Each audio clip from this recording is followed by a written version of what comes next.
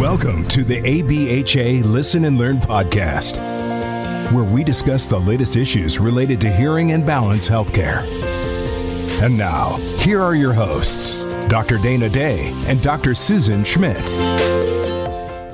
Hello, I'm Dr. Dana Day. And I am Dr. Susan Schmidt, and welcome to ABHA Listen and Learn podcast, hosted by Arizona Balance and Hearing. And this is where we discuss all the latest and greatest advances in testing and treatment of all hearing and balance issues. Education is at the heart of our core values at ABHA. One, Dr. Schmidt and I take very seriously: the education of both ourselves and mostly of our patients. That is why we are here today.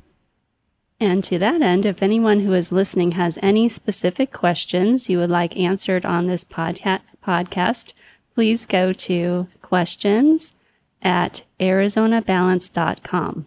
That's questions@arizonabalance.com, and we will be sure to answer them in one of our upcoming podcasts.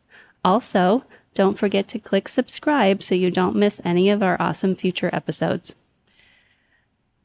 So we're back in the studio, and it's really neat that in Arizona, and Phoenix, where we're in drought, we got a little bit of rain. Mm-hmm. So, boy, that's been nice. But now, we didn't get a lot last summer. And so we had a whole kind of year and a half where we didn't have to deal with humidity. And now we have to deal with humidity. So I'm sitting there like with a patient yesterday, and it's the sweat is just coming down my face. And I'm thinking, okay, I know I'm not hot. What's going on here? And I had to stop and think. But I'm not complaining. We need the rain so badly. I'm not complaining. But just in case any of our patients are out there and you've seen me and I'm sweating, it's not a hot flash. Though maybe it was a year and a half ago, but it's not now. So Right.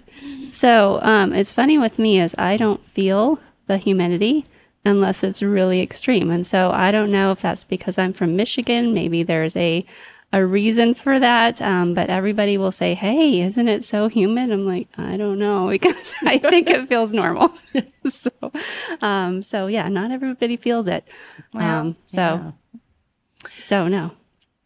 Well, you're always cold. I'm always cold anyway, right? Yeah. Yeah. So yeah, if you see me sweating, something's wrong.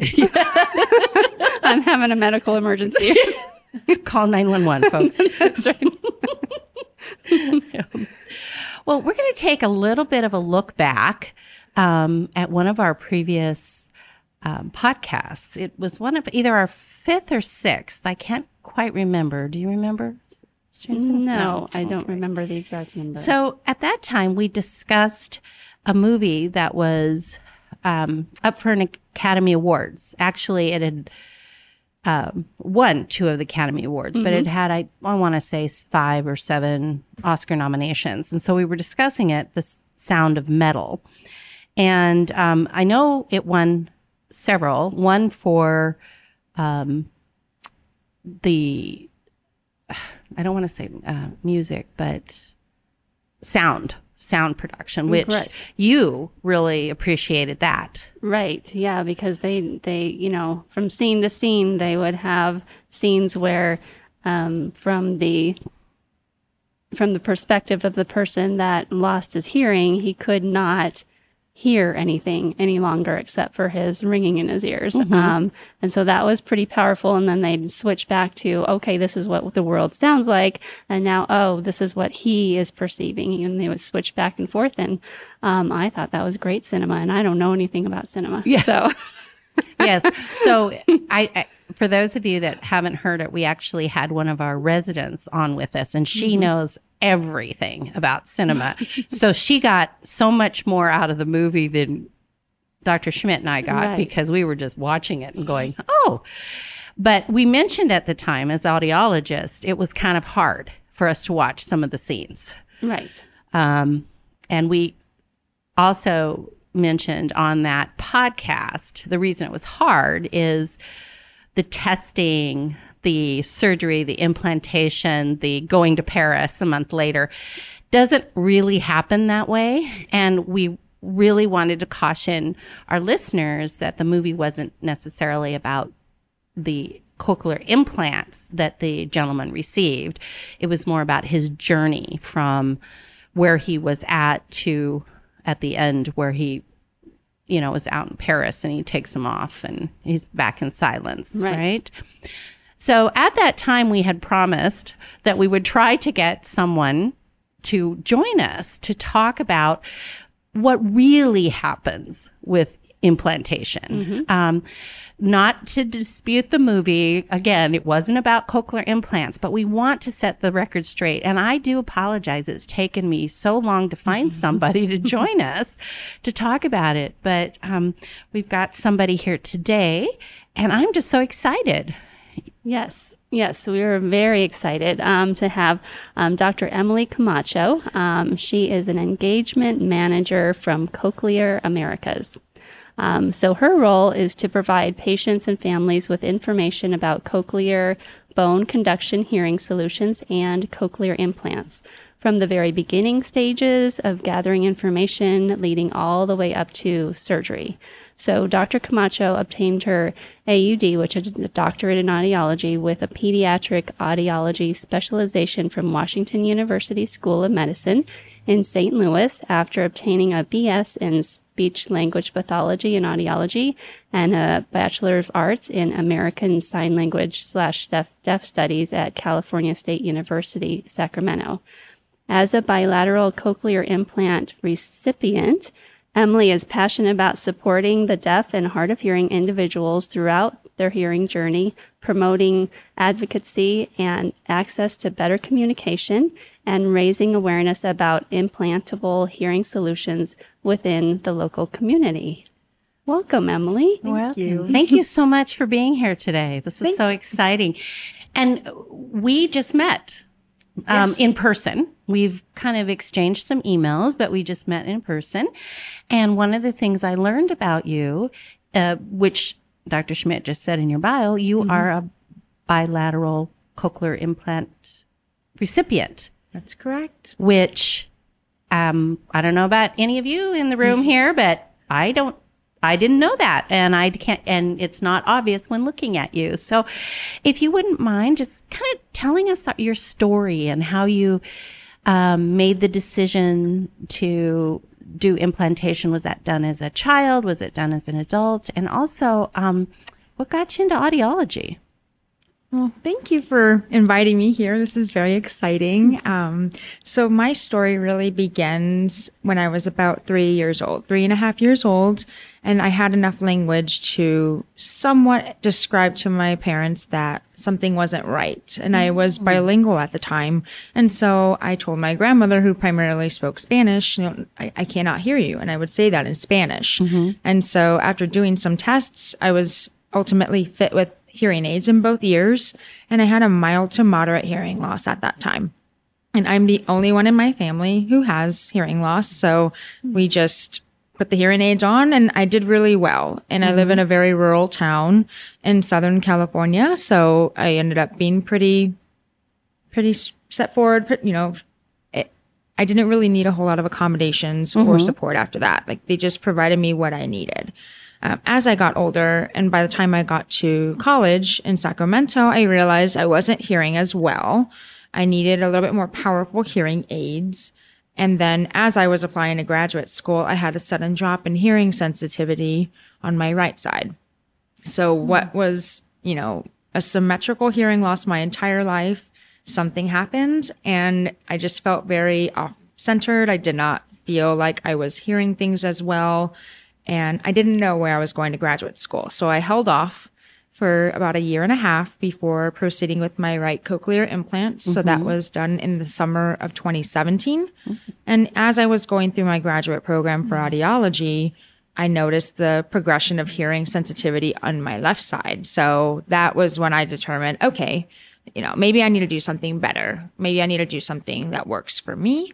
And so I got my second cochlear implant, so on the left side, in November of 2018. And I've been doing pretty well since. So I think my story and how I got involved with audiology was I wanted to help people like me. I wanted to help people understand their options, get access to sound again, get access to language if they're incorporating some sort of visual supplements or what have you.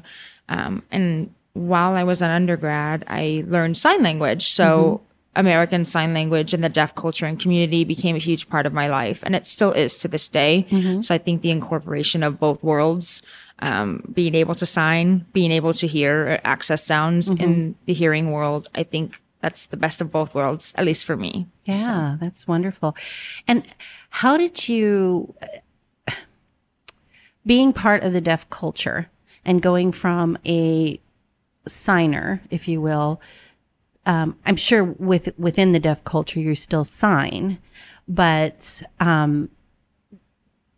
showing up to the party as a signer and then showing up with cochlear implants. Any problems with that as far as the perception of you going to the dark side or anything like that? That's a great question. And that's something I often encounter a lot. So there's just a spectrum of people in the deaf community and people in the hearing community too. We have people who are very accepting of just listening and spoken language, and that is it. And that's okay. That's what works for them. And then you have people on the other side of the spectrum where it's only signing, no devices, or maybe hearing aids, even if they're not adequate, so to speak, in terms of access to all of the speech sounds in speech and language. And that question comes up a lot because I think we've just evolved over time where we didn't have great technology like we do to this day. Like even hearing aids have evolved over the years. You've had body aids and because the batteries were too big, and cochlear implants were the same way. And we only had, a limited amount of opportunity to access these sounds via cochlear implants. And so I think things have just really evolved in technology to where even the surgery, like the surgical procedure, is much more quicker than it used to be. It's an outpatient surgery now. There's just a lot of misconceptions there. And I was not born deaf. I was not born profoundly deaf. Right. And so if I go to a party or a gathering when it's nothing but signers, culturally deaf people, and they notice that and they recognize that, I do explain that my situation is not like everyone else's, just like theirs isn't. However, what I'm accustomed to was having access to sound at some point in time. And I needed to get that part of my life back. And so I think the signing and the culturally deaf community, it really supplemented my life because I felt like I was missing that sense of community. I was the only person my age that had hearing loss. So I felt like I was missing something. Sure. And so I think explaining that to people, it's really like an eye-opening experience. Like, wow, I've never thought of it this way. I just thought people were deaf and that's it. And so it's kind of a teaching and a learning opportunity in and of itself. Great. Well, it's interesting because I've had over the last, year, if you will, at least 3 individuals come to my office. And, I always do the spiel, I need to make you aware of all your options. And so I'll talk about someone who is a signer, who is profoundly hearing impaired. And I'll talk to them about cochlear implants. And it's really a hard sell sometimes, even though I can see the potential of increasing their quality of life. Any suggestions for those of us on the front lines of trying to figure out what's the best way to approach this subject? And I say it would increase. That's my perception.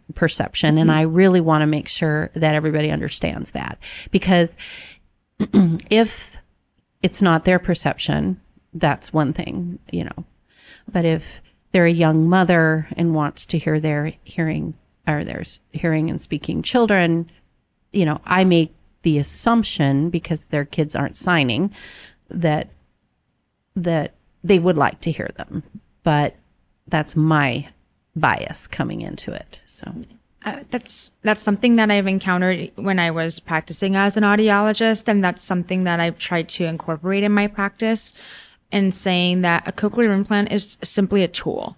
It's a tool that provides access to sound and speech, and how that cochlear implant works for you will vary based on your type of hearing loss, how long you've been deaf for, if you've worn devices leading up until that point. So I always talk to it more as not trying to convince them, but rather just saying, hey, at the end of the day, when this processor comes off of your head, you are still deaf. I cannot hear anything when these are off. So they are a tool. And that's all that it is. If you want to have as many tools in your toolbox to succeed and do whatever it is that you need to do or want to do or choose to do, that is what the cochlear implant can provide. You don't have to do it. You don't need to do it. But if that's something you want to add to your toolbox, then that's something you should consider doing. That's usually what I say, even not just patients or candidates that I encounter, but even my culturally deaf friends. They feel comfortable enough asking me that question, and they have a lot of misconceptions to this day too, which, going back to the Sound of Metal, there were a lot of things that were a little bit outdated in that sense, but that is how majority of the people, at least the ones that I've encountered, friends and acquaintances along the way, that's kind of the misconception, that it's still that horseshoe scar on the side of your head, and all of these other outdated ways of thinking. So it's just an education piece. Yeah. I think sharing it in that sense would go a long way, because you're not trying to fix or cure hearing loss. You're just providing a tool. Yeah. Great information. So you mentioned it. So let's let the listeners know, what is the difference between a hearing aid and a cochlear implant? So there are a few things that are different between the two. So a hearing aid is amplification. It's providing sounds acoustically, so amplifying sounds in your environment so that the hair cells in the cochlea in the inner ear recognize that there's a presence of sound in order to send it up to the brain to process. So with those hair cells in the cochlea, the more damage they have, the louder things need to be. So think of hearing aids as an equalizer. And I tell this to my candidates all the time. A hearing aid is just a very fancy equalizer that is fine-tuned to fit your specific hearing loss. So in that sense, when you are thinking about distortion and significant hearing loss, where it doesn't matter how loud things are turned up, it gets to a point where those hair cells are just not functioning like they should be anymore. Right. And so with the cochlear implant, it bypasses all of those damaged hair cells. And that a tiny electrode is inserted in the cochlea via outpatient procedure. And you wait a couple of weeks before it heals. But when the external sound processor makes contact with that internal device, it sends electrical impulses to stimulate the hearing nerve, because the cochlea is wrapped around the hearing nerve. And that's what sends the transmission up to the brain. So we bypass that damage via electrical impulse with the cochlear implant. It's sending a much more seamless amount of energy or sound in your environment in order for the brain to recognize that there's a presence of sound or speech in the environment. Oh, interesting. So again, just to recap, hearing aid is a tool to help with those hair cells, the inner hair cells, which we've talked about a lot in the inner ear. And the cochlear implant is an electrical stimulus of the nerve, the auditory nerve, which is one of the 12 cranial nerves that we have that takes information from the inner ear to the brain, and then the brain makes sense of the hearing. So again, we've always said you hear in your brain. So this is another example of how to help that or how to accomplish that. Absolutely. Yes. Okay. Right. So going back to the movie, The Sound of Metal, the drummer lost his hearing quite suddenly in both ears bilaterally, which is quite dramatic. And that usually does not happen in real life. And so in your case, and the patients that you've worked with, what is the reality of how they lose their hearing? Is it slow? Is it fast? Is it unilateral? Is it bilateral? Is it at birth? Is it not at birth? Right. I mean, it can vary, but in this particular movie, when we see musicians with hearing loss, it is a gradual progression over time due to the noise exposure. And it typically is on the audiogram, it's in a specific region of that audiogram where you have to turn things up louder to hear. That's typically related to noise-induced hearing loss. And there's a variety of different hearing losses like presbycusis and things like that. So as you age, you start to gradually lose the access to sounds in the high pitches. So think consonant sounds, clarity of speech. Typically, if you are recognizing that you're struggling to hear in background noise, that is a sign you should get your hearing checked, just as a FYI. In terms of congenital hearing loss and things like that, it just really depends. It can be a quick progression. I noticed mine from the point of having that sudden hearing loss in my right ear. I don't know what caused it. And that can happen to many people. And we don't know what the reason was. However, I did notice in that year and a half, leading up to the second ear getting implanted, I did notice a pretty significant decline.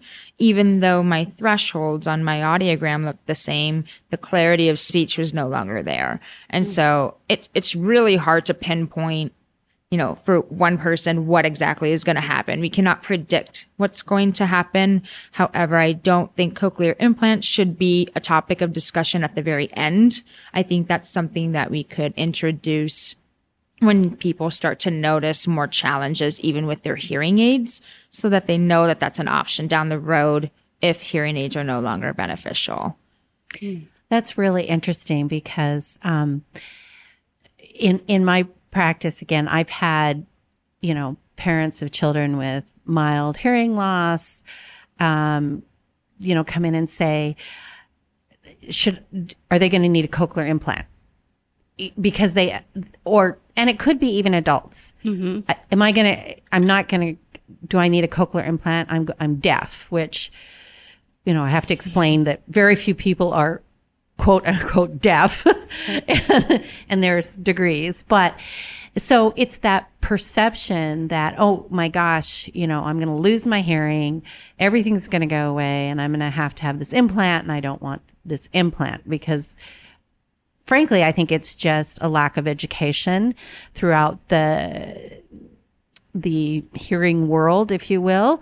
And I, not only with audiologists, but with doctors that see these patients, ENTs, ear, nose, and throat doctors. But one of the things you had mentioned, technology and how it changes and how it's gotten better. And you're a young audiologist. I'm an old audiologist. So over the years, things have changed for us. What used to be the criteria for presenting a cochlear implant to a patient is no longer the case. So when I first learned about cochlear implants and how to provide those within the practice, it wasn't with children. Right. And then when they added it with children, they had to be 2 and up. And they had to fail hearing aids. And yet we know that the development of speech is primary at about 8 months to 14 months. And yet we can't implant these kids. And then you can only do one side. So, bilateral implantation just wasn't a thing, so, right. And it certainly wasn't a thing in that you get it all done at the same time. So tell me about the criteria. Tell our listeners about the criteria because it has changed. And I think you hit the nail on the head when you said earlier, technology has changed. So that allows the criteria and the FDA approvals to change. But tell us what they are now. So for this old audiologist here, I don't mess up. Absolutely. So you're right. Things have changed along the ways, and the FDA has continued to accept different proposals from people submitting changes in that criteria. So I would expect things to continue to change in terms of getting that insurance approval or, candidacy criteria. But if we have a older adult with bilateral sensory neural hearing loss in the moderate to profound range, when doing the cochlear implant evaluation, if their scores with amplification score below 40% in the best aided condition, that means optimally fit hearing devices in both ears, and you are repeating back sentences and words, sentences and background noise, things like that. But if that score for those sentences and noise add up to be 40% or poorer, then that person is a cochlear implant candidate according to the FDA criteria. So that's anyone who falls under the Medicare, Medicaid guidelines because they adhere to the FDA criteria for cochlear implantation. For pediatrics, it can be as low or as young as 9 months, sometimes even a little bit younger, that they can get cochlear implants based on extenuating circumstances. So, for example, meningitis. So if they have ossification or a bony development of the cochlea following meningitis, then they are prone to getting that approval for pediatric patients if they are a younger pediatric patient. In terms of, private insurance and things like that, it's less than or equal to 60% in the best aided condition. It's just hard to, and it can be confusing based on insurance, whether you follow Medicare, Medicaid, and FDA guidelines. Sometimes you have a little bit more flexibility with the private pay insurance companies, but you have a package that you have to submit. You need to prove that you're a candidate for a cochlear implant. Not everyone is a candidate.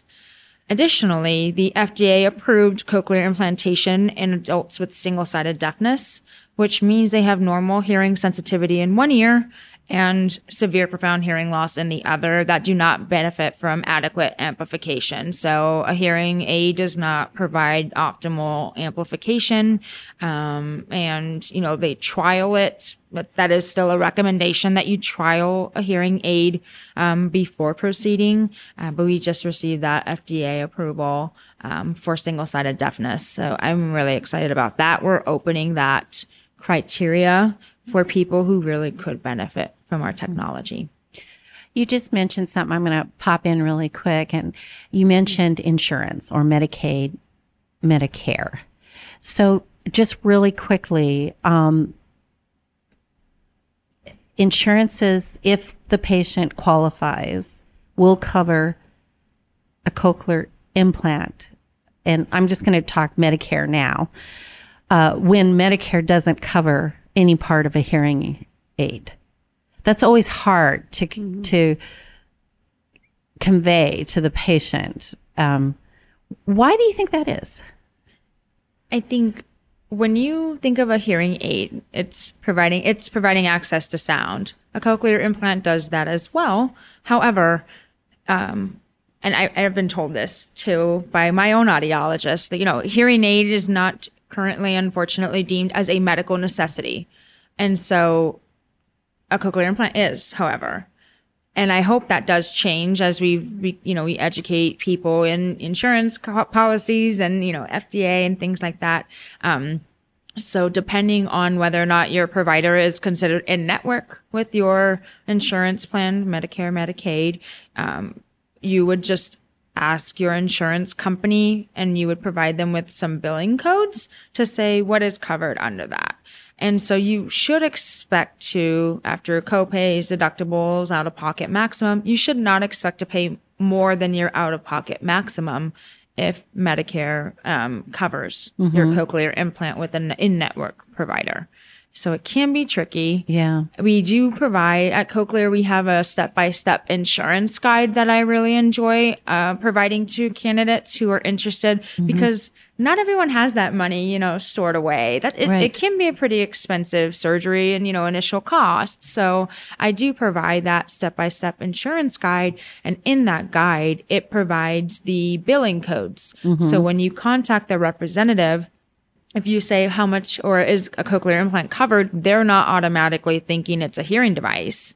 So there have been times where someone would call and ask, but the representative is not quite sure what type of device that is. Right. And so they likely, or, from my understanding, they presume that it is a hearing aid, and those aren't covered. So differentiating between the two and helping our patients understand that there is a difference between the two. There is insurance coverage for cochlear implants. It's just you just need to do some investigation on your part. And if it turns out that your insurance company won't approve it or does not cover it in those rare circumstances, we do have financial opportunities available to help support that. We have nonprofit organizations committed to providing that access. So if your insurance says no and you've appealed it, we have other means of going about that. Yeah. So I think the takeaway there is write your congressman. Sure. Of course, I tell everybody, why doesn't Medicare cover this? Yeah. I don't know. It makes, but like you said,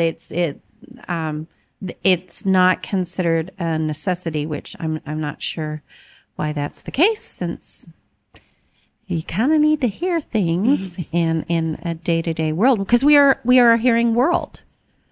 We are an auditory world, and so you need to be able to hear it. Yeah. So going back to the single-sided deafness, right? So quite often I see somebody at the office that lost their hearing just in one side quite suddenly. And so then, obviously they go see an ear, nose, and throat doctor and then get evaluated and maybe get some steroid treatment to try to bring it back. But take me through that process of what somebody would go through if that was, if that was the case. Their one ear is still pretty good, maybe normal, maybe a little bit of hearing loss, and the other side goes out suddenly. And then take me through that process of what it looks like for that person if they go towards that cochlear implant. Absolutely. So one thing to recommend, if you do notice a sudden change in hearing, don't wait. That is an urgent issue that could potentially be reconciled by steroid treatment, like you mentioned. So if, your primary care or an ear, nose, and throat physician is not available at that time, people recommend urgent care or going to the emergency room to ensure that it is, acted upon immediately. Because sometimes with steroid treatment that can recover. It's not guaranteed. And again, it could be related to the etiology or the cause of hearing loss. But if you've done that and they do evaluate your hearing sensitivity to get a baseline. So if you've had normal hearing before and then all of a sudden that changed, they want a baseline before they start steroid treatment typically, if they can. So they'll do a standard hearing test. So you're raising your hand or pushing the button whenever you hear the beeps. You're repeating back words at a loud enough and comfortable level for you to repeat back. And if they are recognizing that you have typically around a 60% or poorer speech understanding score for a standard hearing test, that is when they would make that recommendation to do a cochlear implant evaluation. When you do the cochlear implant evaluation, it's pretty time consuming. It can be quite lengthy.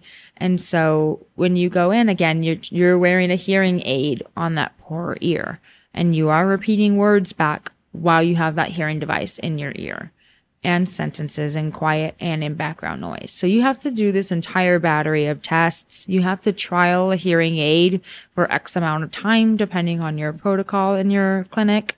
And essentially, if you are not recognizing the benefit from a hearing aid, if steroid treatment isn't successful and you've done the cochlear implant evaluation and you've waited a few months, typically they wait to see if there is some improvement.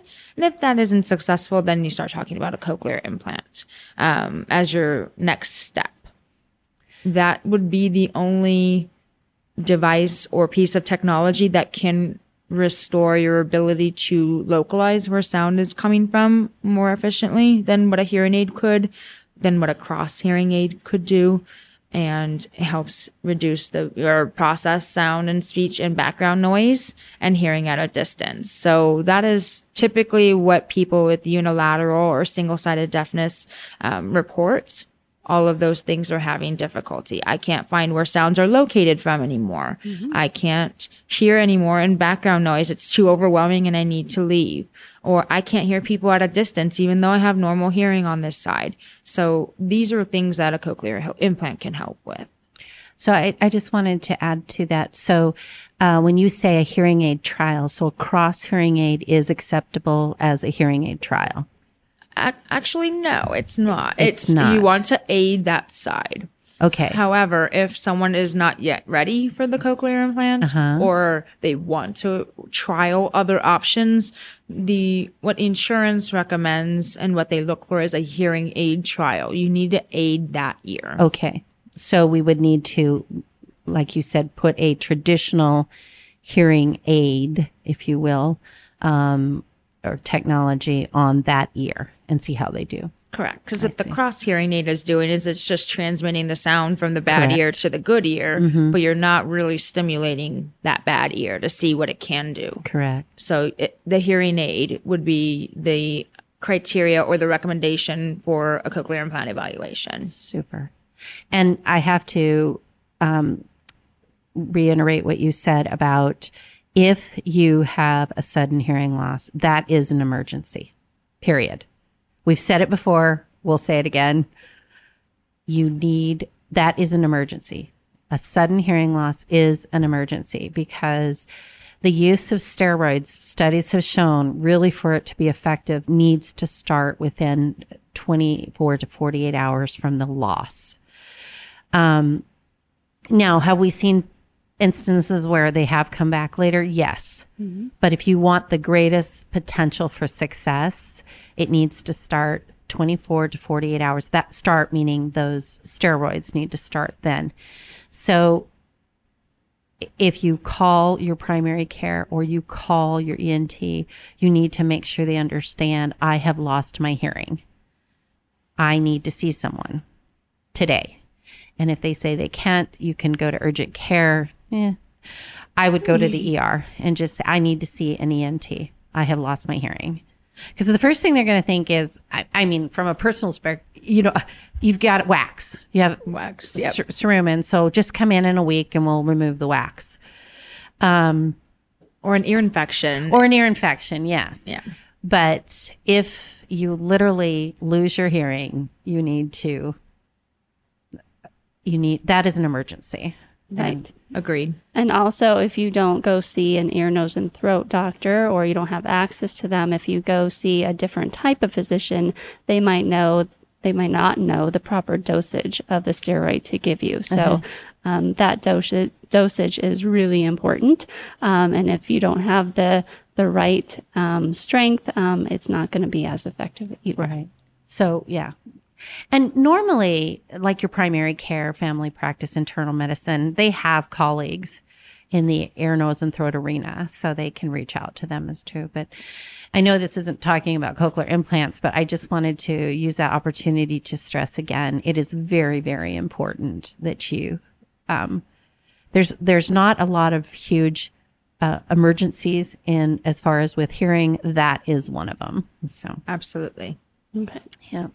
So going back to that single-sided deafness, so one ear is pretty good and the other ear pretty much has a complete loss. So if they do go to the route of actually getting a cochlear implant on that side, so what do they, what do they win back? What is the feel of, the cochlear implant on the one side and the normal God-given hearing on the other side? How does that feel to the person? A lot of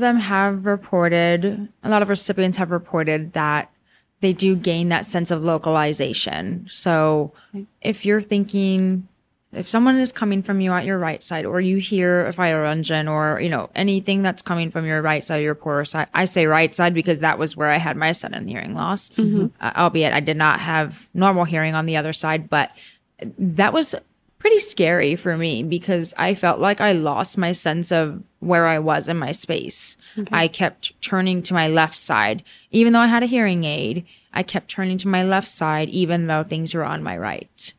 And that can feel very disorienting for people. So when recipients who have single-sided deafness, they get a cochlear implant, they're reporting that that's a significant benefit.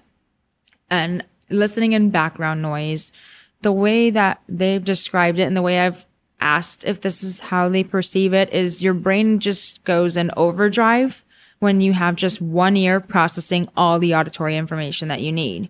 So that's typically why people tend to leave, very in noisy situations. Again, they have a normal hearing ear on that side. But it's so overwhelming and their brain is in overdrive that they just can't process anything any longer. And they're just not retaining information. They're not participating and they remove themselves. So I think that also improves when you get a cochlear implant because it's able to filter out the background noise with the cochlear implant. And it's much more sophisticated than hearing aid technology. I'll say firsthand experience here. Cochlear implants do an amazing job with noise reduction features and with the programming that the audiologist does, in addition to some features that you have access to in the Cochlear Nucleus Smart app. It's tremendous and amazing what it can provide. So those two things, and especially listening at a distance, those are things that people report a significant benefit on.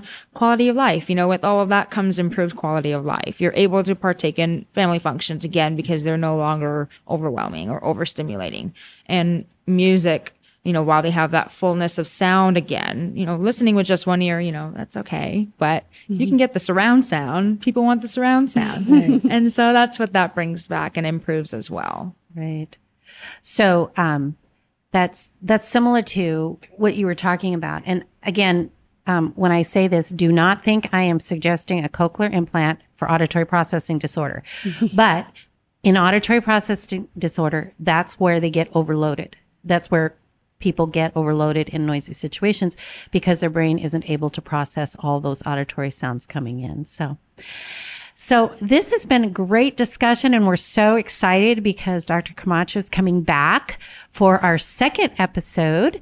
And so please, you need to tune in for our next episode where we continue the discussion on what is a cochlear implant and is it right for you? Basically, when your hearing aid is not enough, do we need to look at something else? So thank you so much for your time today. We can't wait to continue this conversation and just find out more of the wonderful knowledge that you have to share with the world. Thank you so much for having me. It's been a great time chatting with you today. I really enjoyed this, and I look forward to speaking with you again next time. Super. Awesome.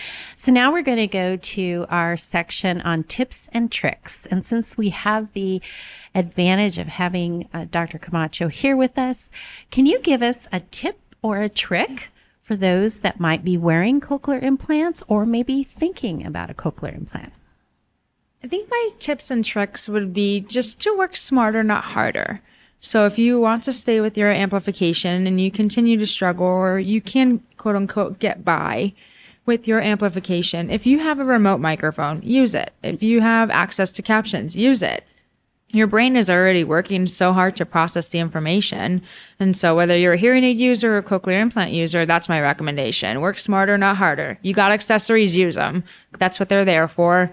And who knows, you may actually end up picking something up that someone with normal hearing sensitivity might not be able to hear. So I call that deaf gain. Great. A new term. Yes. That might be a topic for another episode. Oh, definitely. Work smarter, not harder. Love it. Use those accessories. We say that all the time. Though I think you had a lady the other day, we couldn't use her accessories. So. Right. Exactly. So, oh, well. Technology's changing. Maybe in the next few years. Yes. It's going to upgrade. Everything does. So our quote of the day, I'm going to use the one we've used this before, but I love it. And I think it's really apropos. Blindness cuts us off from things, but deafness cuts us off from people. And that's Helen Keller. So great. I would like to thank Dr. Camacho and Dr. Susan Schmidt for joining me today. And I would also like to thank you, our listeners, for always tuning in to our podcast. If you have any questions for us, please Post them on our Facebook page or email us at questions@ArizonaBalance, at Arizona spelled out, questions@arizonabalance.com. And don't forget to hit subscribe, as we are always talking about different topics and you don't want to miss any of our future episodes. And for a free copy of Dr. Day's book, Re-Engage with Life and Family, visit our website, azbalanceandhearing.com. So Arizona is abbreviated, azbalanceandhearing.com. And just click the box requesting a free copy, or feel free to call our office at 602-265-9000, and you can request a free copy that way as well. Remember, hearing care is health care, and treating your hearing loss is the #1 modifiable risk factor for reducing your risk of developing dementia. Treating your hearing loss has also been shown to reduce your risk of falls, decrease the experience of tinnitus, increase your social engagement, and decrease depression. Don't put it off any longer. And I'd like to thank Robin, our producer, and Dave Pratt, Star Worldwide Network, for this lovely studio that we get to the privilege of recording in. And again, our listeners, we love to thank you for joining us. ABHA, partnering with you to better balance, better hearing, better life.